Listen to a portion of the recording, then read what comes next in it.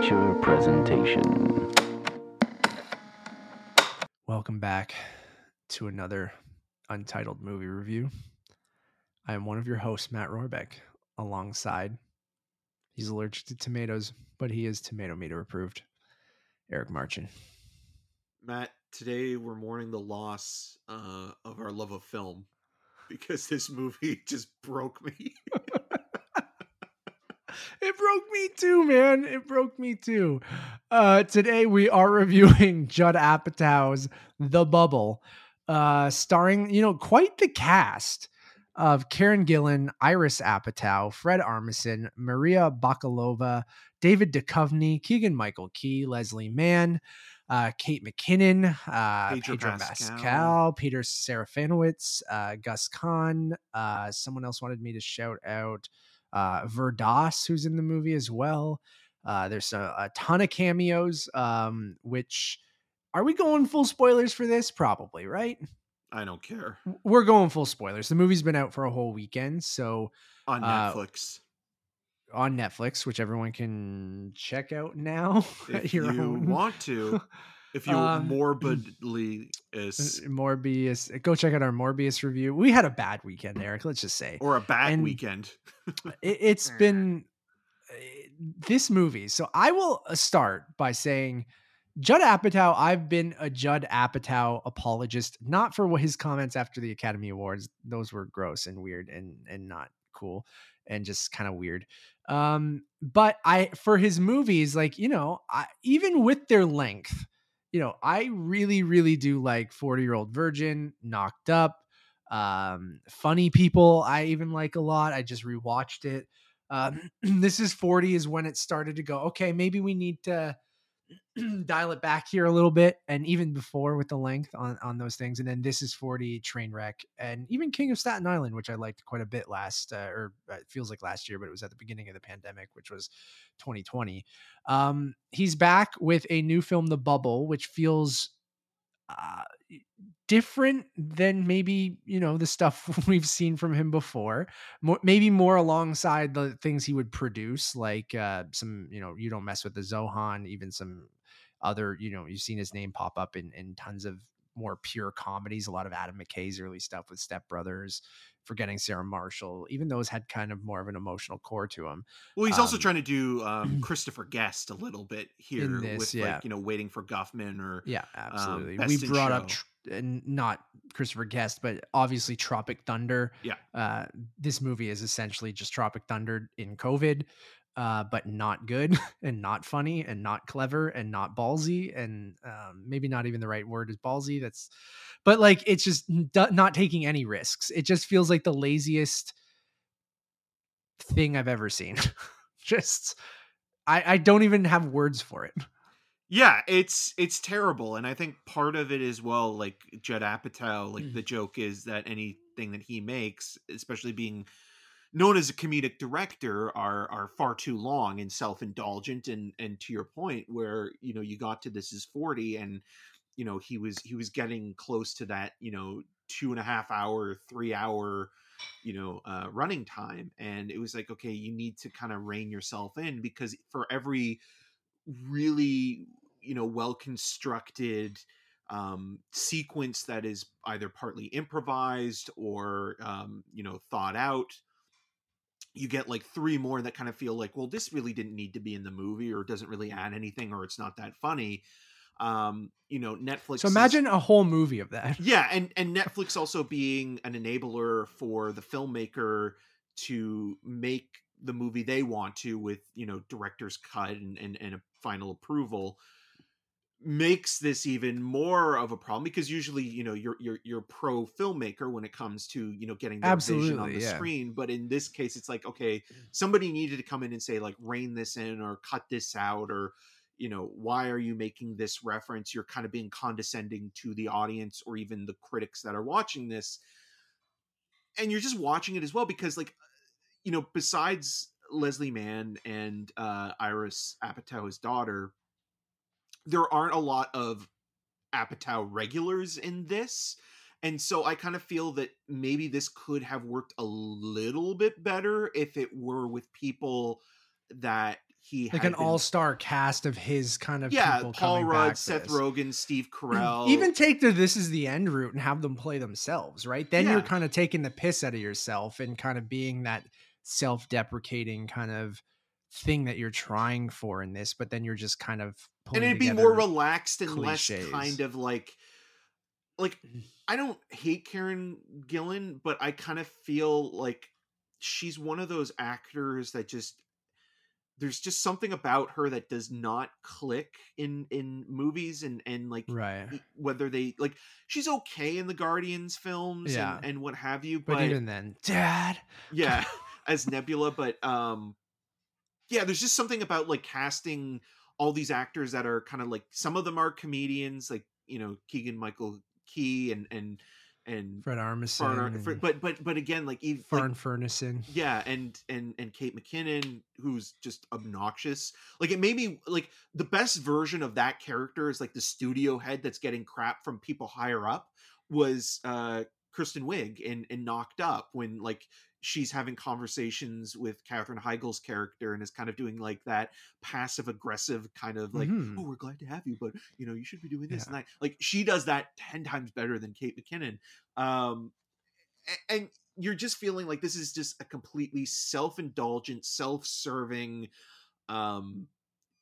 sort of wank off that when watching it, it's like Apatow is trying to have his cake and eat it too, and kind of being, this commentary on the studio system, but at the same and time, celebrity in general. It's not saying anything that hasn't been said in no, they're all so many cliches other and movies, like from the and point done of better. having an influencer be a part of the cast because she has a huge following and that's the only On reason TikTok. she's in it, or the studio system being the true dinosaurs of the film because this is a movie within a movie where they're working on Cliff Beast 6 and like it's like a Jurassic Park style movie. Yeah, and you have like one actor played by Karen Gillan who kind of had a falling out because she left to kind of go on to bigger and better things and thought she was better than everybody else, and then she's coming back to part 6 because her career's kind of in the toilet, and you're just thinking like all this stuff has been done better, or at least a little bit more clever in other movies. And I think the one kind of angle this could have really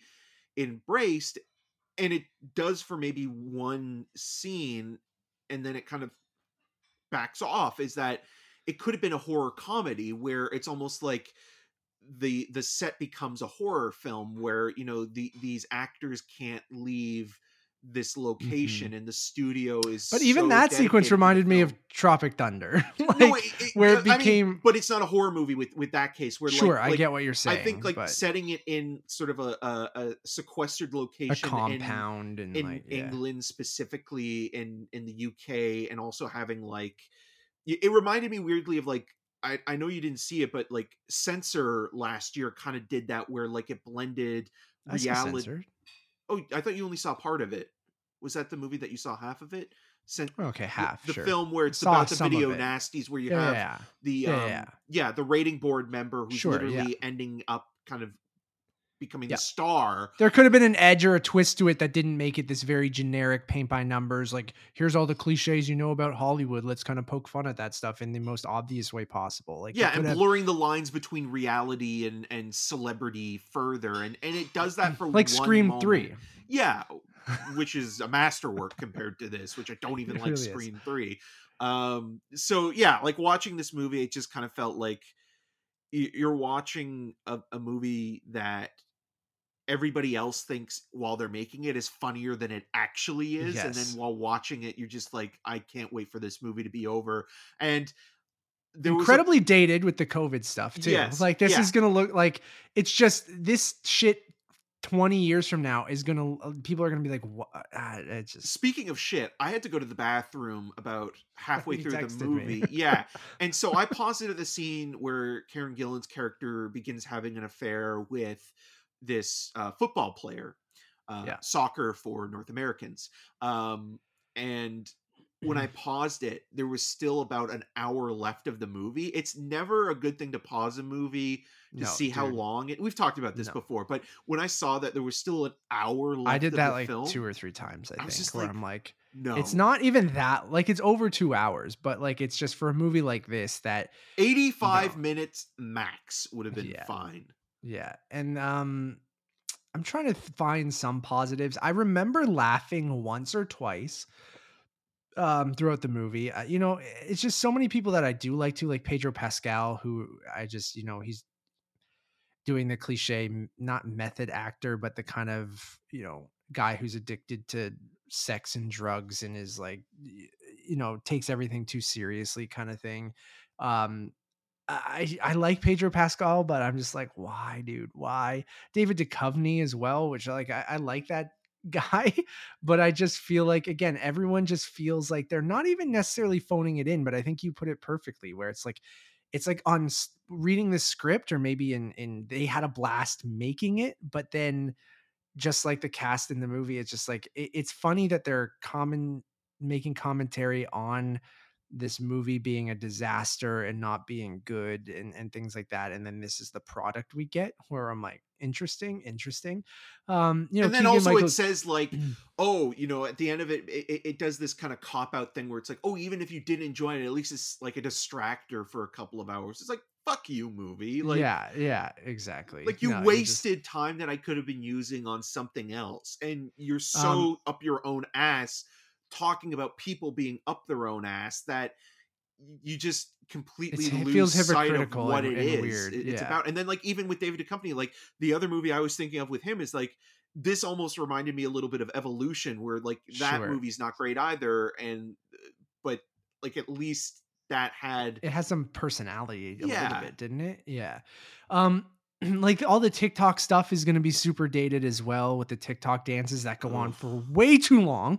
I'm like, he does realize like TikTok dances last 15 seconds in a TikTok, right? But it's a Judd Like, Apatow movie. 15 why seconds is are like 5 minutes in it. why is the TikTok dance so long? And like multiple that's not a dances. and oh my god, when they start adding the dance into the fake movie and Cliff Beasts too, like I get that that's also supposed to be like this meta commentary thing, that it's supposed to be awful in the movie, but I'm just like, none of this is working, none of this. And I did laugh a few times. Like we said, we're in full spoilers, so if you haven't watched it, sorry, don't. Like John Cena popping up, I always just laugh at John Cena. I don't know, like Peacemaker it's just himself. He's the stunt coordinator and he has to do it through Zoom, and I'm like, God bless you. You see Daisy Ridley pop up in a strange sequence. James McAvoy plays himself, Beck playing himself, which was weird as well. That sequence I was hated awful, that scene so much, where they all start dancing, and it's just like I don't know, dude. It's awful. It truly is awful. Really bad. It looks cheap. It looks like it just. The only scene I laughed at, and it wasn't because the scene was funny, it was because of how improbable it was at the end of the movie. There's this behind the scenes documentarian capturing all the the behind the scene moments. And isn't that also in Tropic Thunder, where they make a documentary about the movie? Because and then Ben Stiller wins the Oscar for Best Actor in a documentary. But with this, like the thing that I laughed at was that there in no world, whether it be Judd Apatow's or the real world or a multiverse or what have you, is that there would be a red carpet premiere like that for a documentary. Never. Not gonna happen. Like, even, you don't think, like, say, now we're getting into real life things. Say Jurassic Park Dominion absolutely goes to shit during, like, and the whole thing someone gets their hand blown off. Like Laura Dern's hand gets blown off, and like the whole thing goes to shit, and there's this crazy story, and a DVD behind the scenes guy recorded it all. You don't think that thing would premiere instead? No, because I already have the perfect example for that, and what this movie's also trying to do. The Apocalypse Now thing? Yeah, Heart of Darkness. Yeah. That documentary, I mean, is great. It is an amazing. I mean, there are other movies as well, like Burden of Dreams and Lost in La Mancha and things like that kind of chronicle like disastrous productions and are really cursed films. Yeah, that are even like better than the movies themselves, other than with the exception of Apocalypse Now, which I do think is truly a masterpiece. But you look at Heart of Darkness, the making of that movie, and like all the things that went wrong, and people having heart attacks, and like just it becoming a mess, but yet still they managed to come through at the end, even though it still was a slog. But that movie, when it came out in the early 90s, like didn't get all that kind of like red carpet coverage the way that like any studio film does. Documentaries just don't get that kind of accessibility and no, I agree. promotion. I'm just playing devil's advocate for the most part. But I do agree with you where it's like I do kind of like think in a world where like this is being done, like it could be interesting to have like documentaries kind of be on that level. Like that would be a funny joke, but if it's it was not. intentional. It's just I will say the people I liked the most were the people playing the regular people, not the actors. Like even if it doesn't always work, so you have like I mentioned Verdas playing the hotel manager, you have Maria Bakalova playing one of the hotel employees, you have Harry Trevaldwin as the COVID safety officer, and like there was a couple sequences with them as they're just like kind of that juxtaposition between these shitty actors in this situation and the crew in that situation that I think there could have been something interesting there if you actually wanted to make something interesting in this movie. And it doesn't really do anything with them, but I will say like that group of people, like when they were together or interacting with this cast, like I didn't hate them, if that makes sense. But like the movie itself is a disservice to all of them for the most part, because like they don't really have much to do. And if they do, it's like, obvious COVID jokes for the safety officer. You have kind of Maria Bakalova, who just had an Academy Award nomination, right? For Borat, like, yeah. For Borat, like just doing this kind of just trying to push, Pedro Pascal's character away the whole movie, and this kind of weird thing. But I will say them, I think because they weren't maybe as heavily shown, maybe that's why. Right. I don't know. And also, I mean, like it is trying to make the point that, like these movie stars that are sequestered or quarantined in, these giant,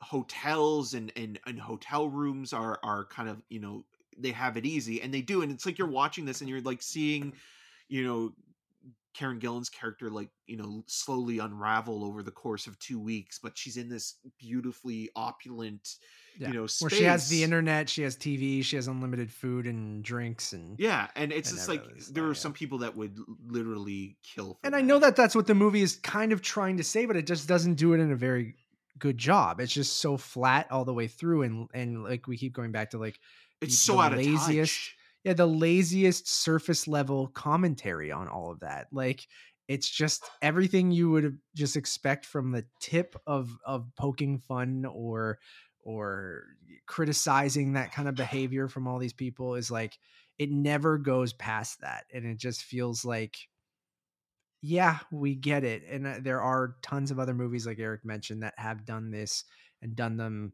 either much better or at least kind of in a different, clever way, where I just feel like everything is every cliche. It's like, okay, we got to have the comic relief guy. We got to have the stunt guy. We have to have the older guy who, is the more serious guy. We have to have the woman who wanted to leave the franchise and come back. We have to have the hip indie filmmaker who's now been poached by the studio to do this big, blockbuster after having a critically acclaimed film play at Sundance. And I like Fred Armisen. Yes, he's Do you I like him in general? I like him in Portlandia. I think he's certain very good things in he that. fits, but he's always does his thing, and I never can take it seriously. And I know you're not necessarily supposed to in this, but like you almost wish you did a little bit. Like you could have gotten an interesting actor to play that indie.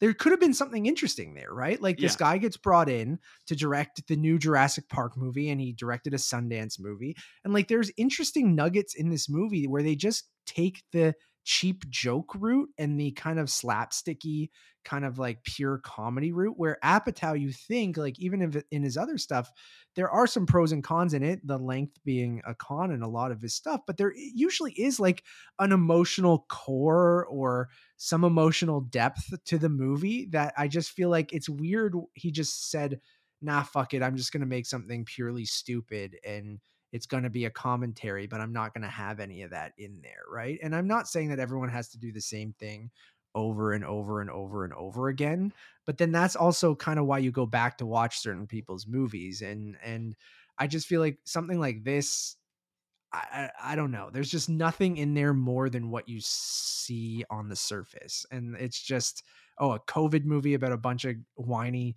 celebrities making a movie, and all the commentary on the special effects stuff that they do, and it just all looks bad. And even the Cliff Beast thing, like, make it believable that it's this franchise that you know people cared about and that there's 6 movies of and all this shit. It just feels like a TV movie through and through. And it's just, to your point, Netflix can be fantastic with filmmakers by going, you know what, we have the flexibility. It's not really a big deal. We'll give you freedom to do whatever you want. And it'll work sometimes and sometimes it won't. And in this case, it's like, yeah, maybe you still do need someone kind of reining you in a little bit, because sometimes having final cut and free reign isn't necessarily the best way to do things. And it's one of those movies where you're like, oh my God, it made me question if I actually liked doing this and if I liked movies. It's an And I'm existential like, crisis in a bubble. And ah! you know, going back to like the look of Cliff Beast, like, at least make it look like a real movie. Like, put the money and effort into that to be like, okay, like, if we're gonna spend time in that world, like, show us something that could be on par with Jurassic World. That's what I mean. And You I hate know? to keep bringing up Tropic Thunder, but even those Or fake even Cable trailers, Guy. Yeah. Judd Apatow produced Cable Guy, which Ben Stiller directed, and Leslie Mann is a co-star in that film, and that's where I think they actually met.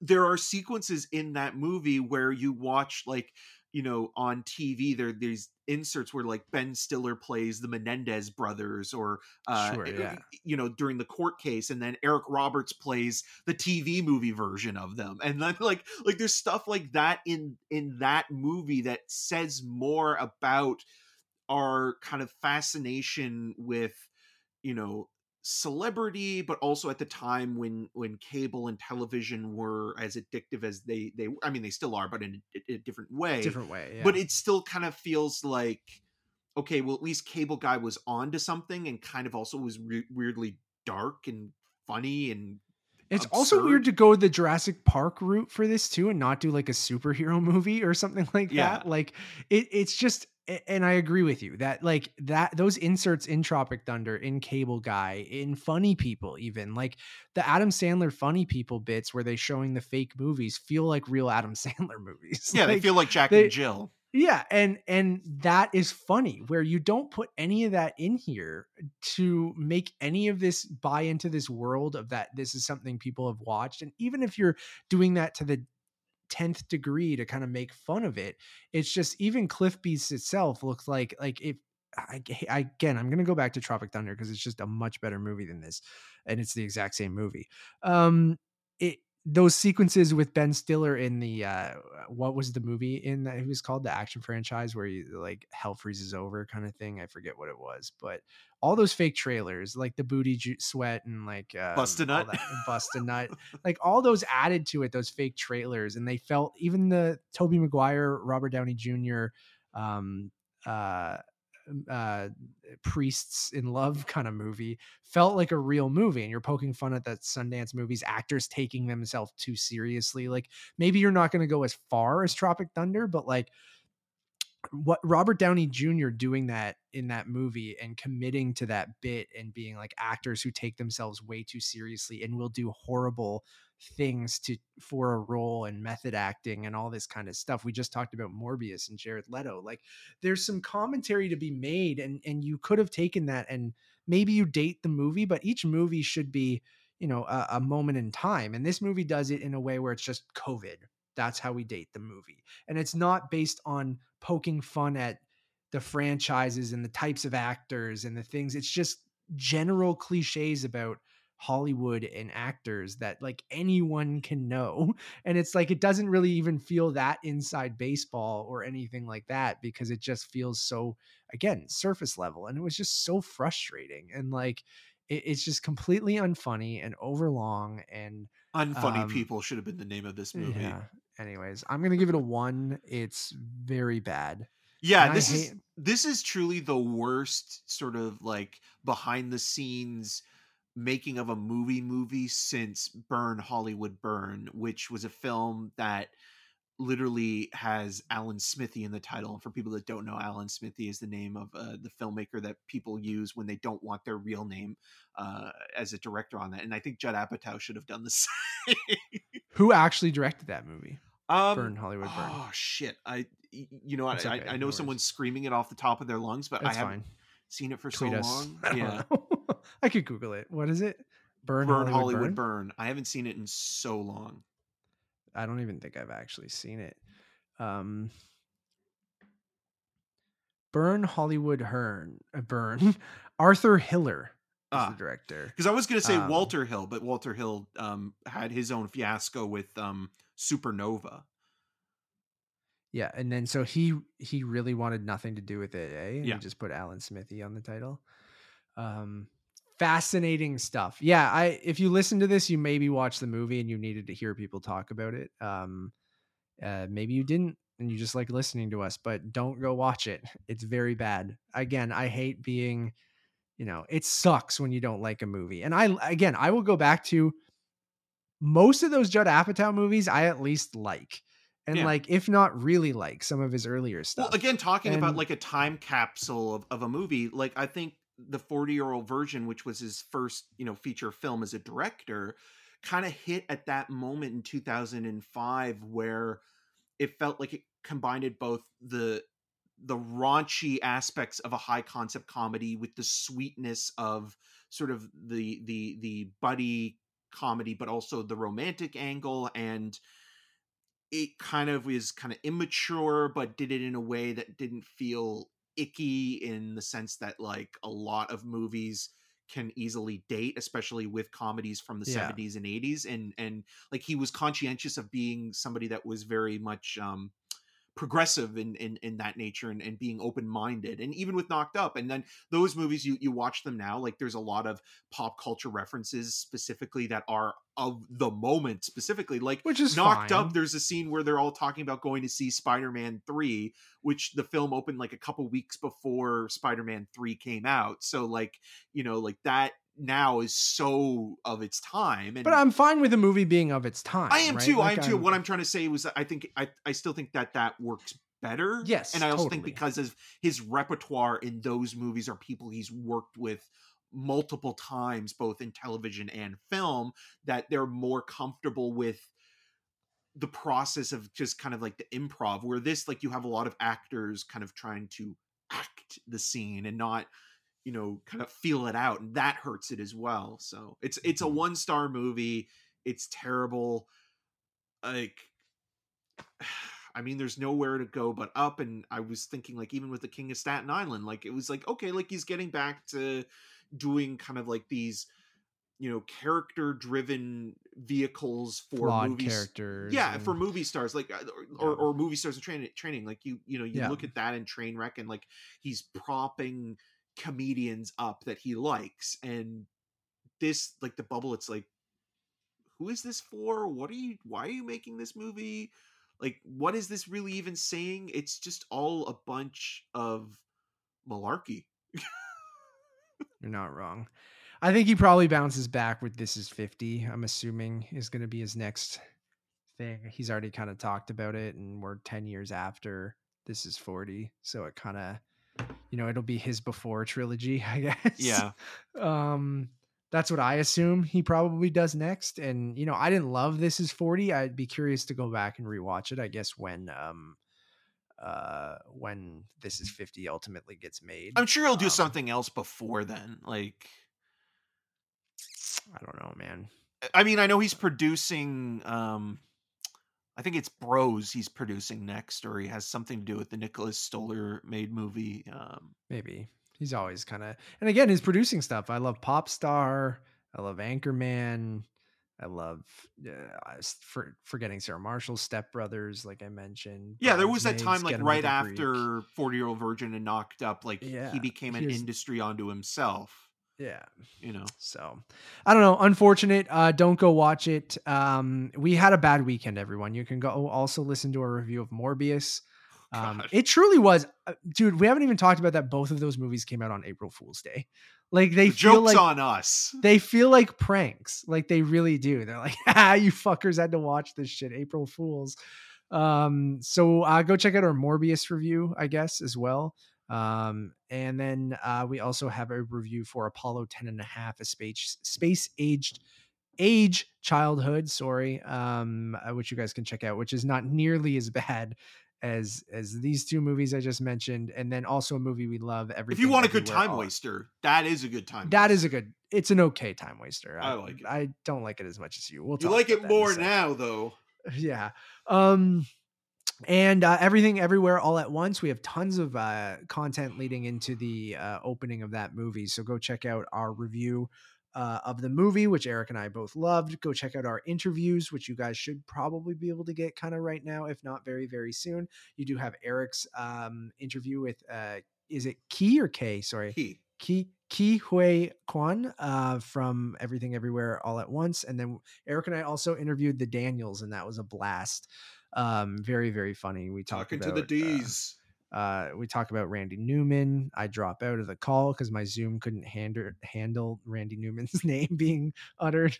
We talk about the VFX. We talk about the editing process, and just had a blast talking to those guys. Those guys rule. So go check that out as well. And Eric and I, we don't do many interviews anymore. We have guests here and there, but it was fun to do that. So maybe we'll do more of that moving forward this year. Thank you all for listening or watching. We really do appreciate it. I can't believe we did 32 minutes on this movie. It's as long as a Judd Apatow movie. It's go check out all of Everything Everywhere You Need All at Once over on Untitled_movies on Letterboxd, as well as follow me on all those social medias at Matt Rohrbeck. I'm Eric Marchin. You can find more of my video reviews on rogerstv.com/cinemascene and on the social medias at EM6211. Until next time. This movie nearly destroyed me.